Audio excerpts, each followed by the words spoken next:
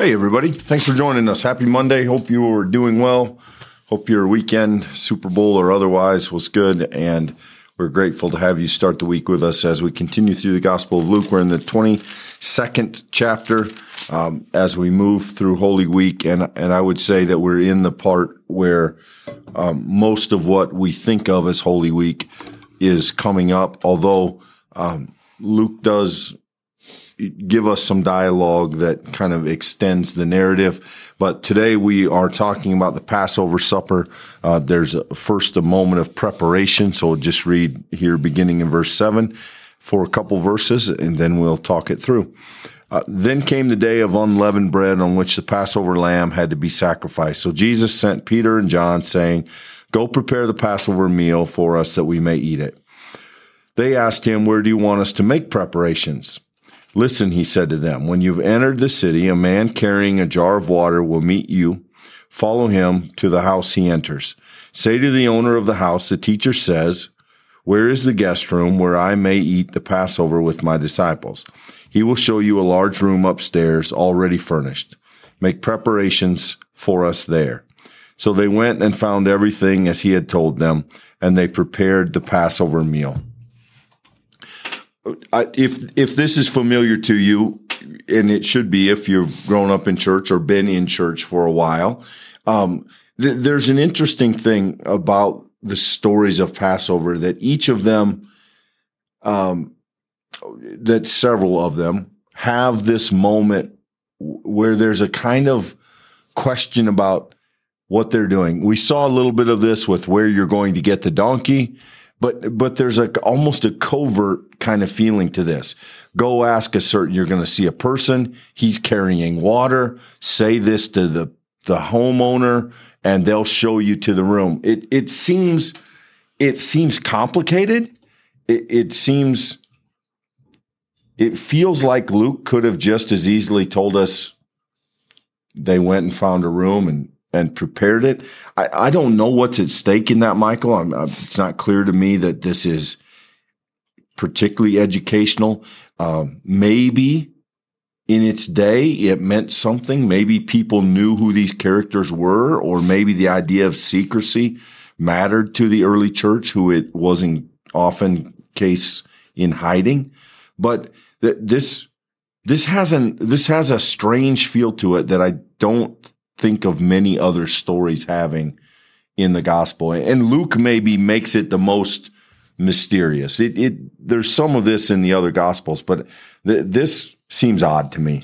You raise a really interesting point. I don't have an answer, but I want to maybe point us towards the Passover meal and remind us that what the Passover is doing is it's reminding Jews, practicing religious people, of their salvation from Egypt. And the Passover is a moment in which God gives very clear and specific instructions to those ancient Israelites. And God says, you need to do these things. And if you do them, then your house will be passed over. You will be spared. And part of, if you go back to Exodus and you read that text, part of the value that God communicates to Moses is you need to eat bread that's not leavened. You need to eat food that is ready to be picked up and go. It's a very kind of not comfortable meal, because the idea is that it's a mobile meal. It's a meal that you could very quickly get out if that is what you're called and purposed to do. What I think is interesting about a story like this, Clint,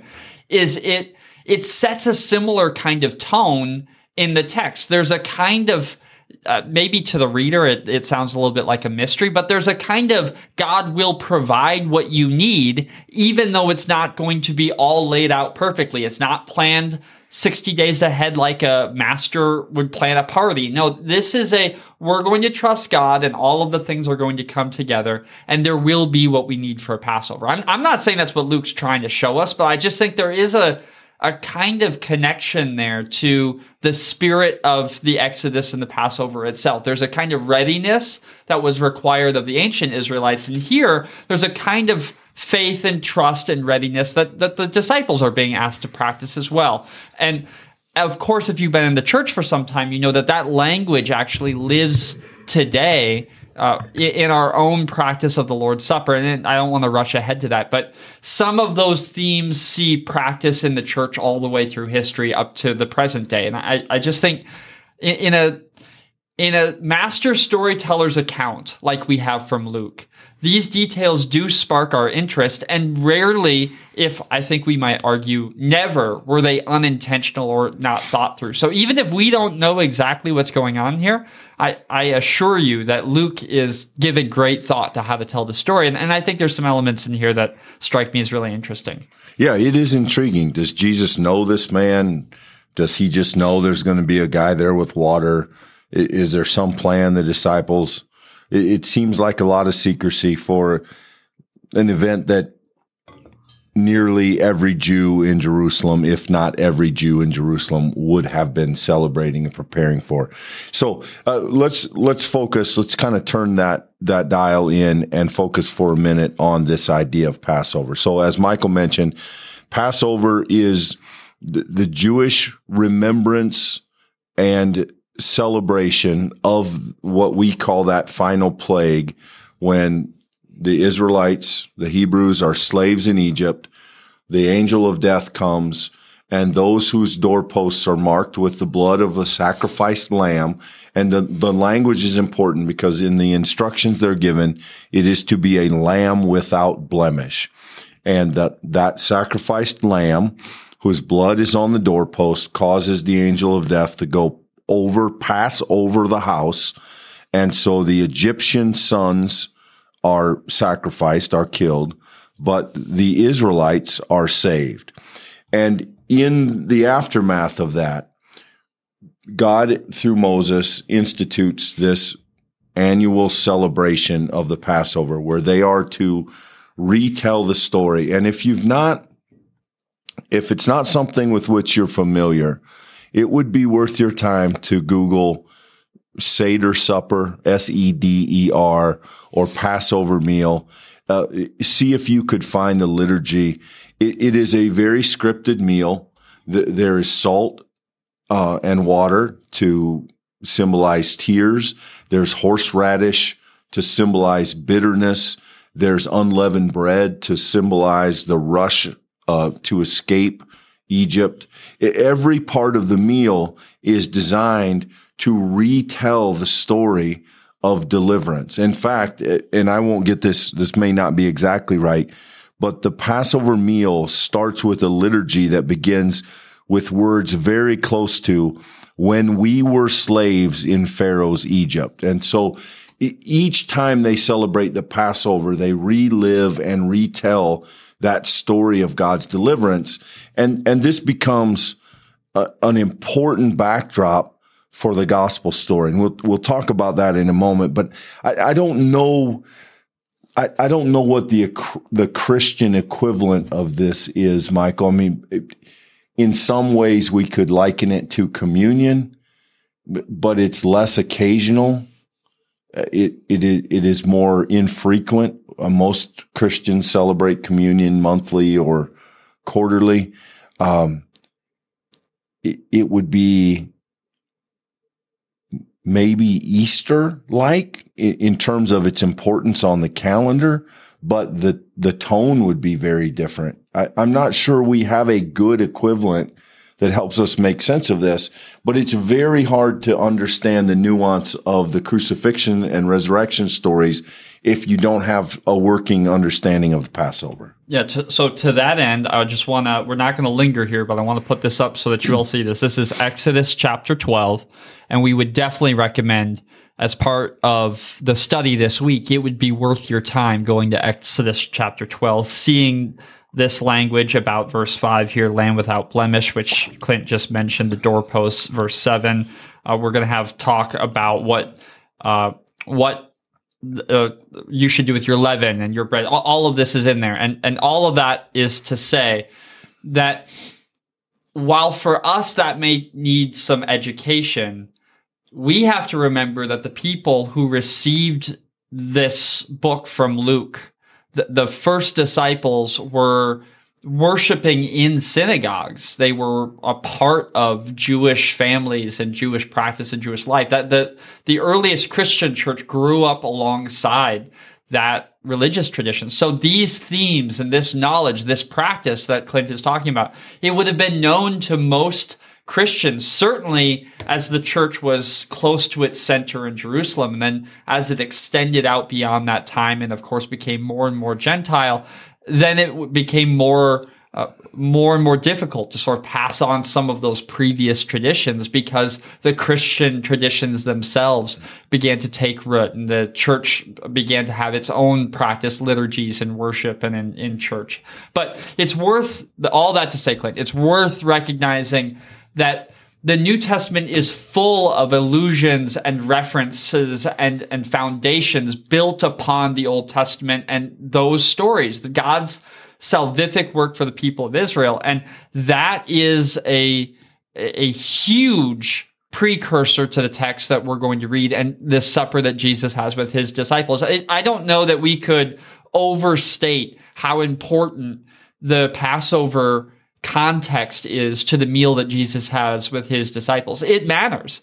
And sometimes we need to sort of educate ourselves or get up to speed to sort of get all of the senses of that. Well, I think we drastically undervalue it, Michael. I mean, I don't think it occurs to a lot of Christians. And when we talk about the Last Supper, and for us that becomes the occasion of communion, Jesus' Last Supper is a religious feast that has a very scripted liturgy, including the ingredients and the menu. And Jesus is eating the Passover meal, the Seder supper with his disciples. When it says tomorrow, when we read, he took bread and broke it, that bread snapped because it wasn't a loaf. Right. It was a wafer because he was using unleavened bread. When it says cup, that was the cup that held the salt water, and then the herbs are dipped in it, and then it's filled with wine. This is all the context out of which we get our own story. And I think far too often we underappreciate the context Jesus is in.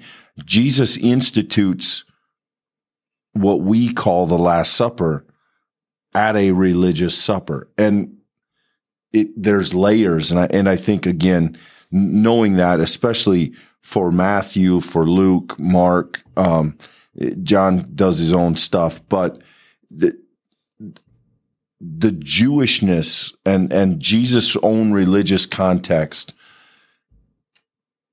help tremendously to clarify and understand the subtext of the stories. And so this idea about preparation, that they're making, that they're not just showing up, they're preparing the Passover meal, and it's in the hands of Peter and John. That there is a solemnness to this that I think we can miss if we don't try to put a little work in understanding the context.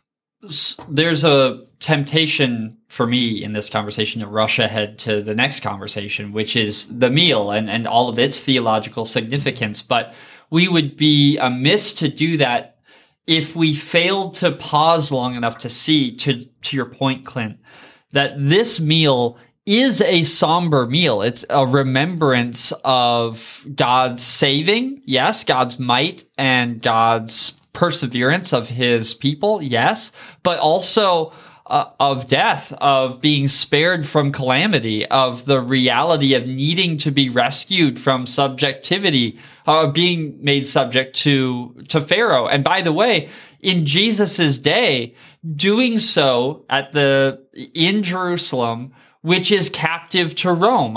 Once again, the people are experiencing captivity in their own way. So these themes were powerful the night that Jesus gathered, before the church came to realize the other layers, of which there's an infinite.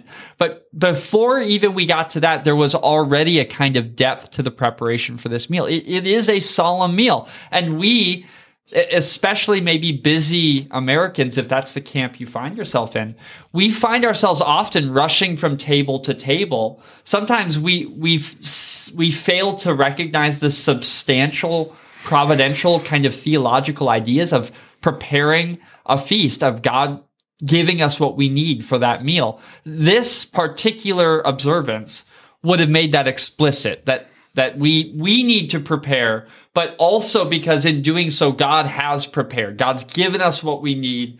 We need to trust God because the God who rescued us then, ergo Exodus, is the God that we call and recognize to be present with us in the now. All of that's happening in the preparation of this meal, and we should see that because it will provide really valuable, important, essential frames to then also see what Jesus does that is absolutely unique to his observance of that meal and how Christians come to understand it later. Yeah, I think in order to understand the new thing Jesus does that we'll look at tomorrow, it is just helpful to understand the old thing that Jesus has done. You know, in rough numbers, Jesus is in his early 30s at this point in the story, and that means for probably 30 times Jesus has celebrated this Passover with his mother and father, later with his mother when Joseph dies, probably already more than once with his disciples. This is not new for Jesus. This would have been a part of his annual spiritual life. He would have known the liturgy. He would have understood. This is something that he has done multiple times, and yet in this context, he approaches it and gives it new meaning, new life, new direction. And for those of us who inherit those new things, new at the time, I do think some understanding of the previous things helps deepen our own appreciation for what it is that we inherit and receive. A detail that strikes me, I don't have an answer to this, Clint, but you know my love for the Gospel of John. It's hard for me to read this text and not have this small, what may be a small detail in verse 10. A man carrying a jar of water will meet you. Follow him into the house. And one of the things that my imagination goes to is, of course, in John, there's a wedding in Cana where water and wine play a very important role in the beginning of Jesus's ministry. Now, that's not to say that that's exactly what's happening here, but these are some of the imaginative places I think that we go when we read the scriptures. You might see a detail and wonder, what is that? And for me today in this reading, if I was going to do some further study, I think it would be on that detail. I'd be interested, what's going on? Why follow the person with the jar of water? That's an interesting detail. Well, and I mean, I think strangeness abounds in those couple of verses, Michael, because first of all, you have a man carrying water. Why is that happening?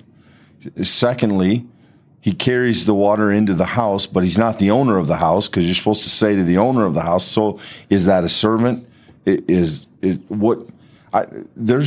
There's nothing but question marks in that, and if they mean something, yeah, I don't know what they are. Maybe there's a Luke scholar out there who will one day find this and help us, but I think those are head scratchers for me.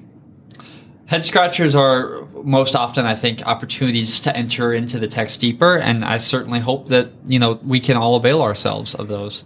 Thanks for being with us here today. In many ways, this is a beginning note of a much deeper song. So I hope that you will join us for the continuance of this study tomorrow. But until then, be blessed, and we'll see you soon. Thanks, everybody.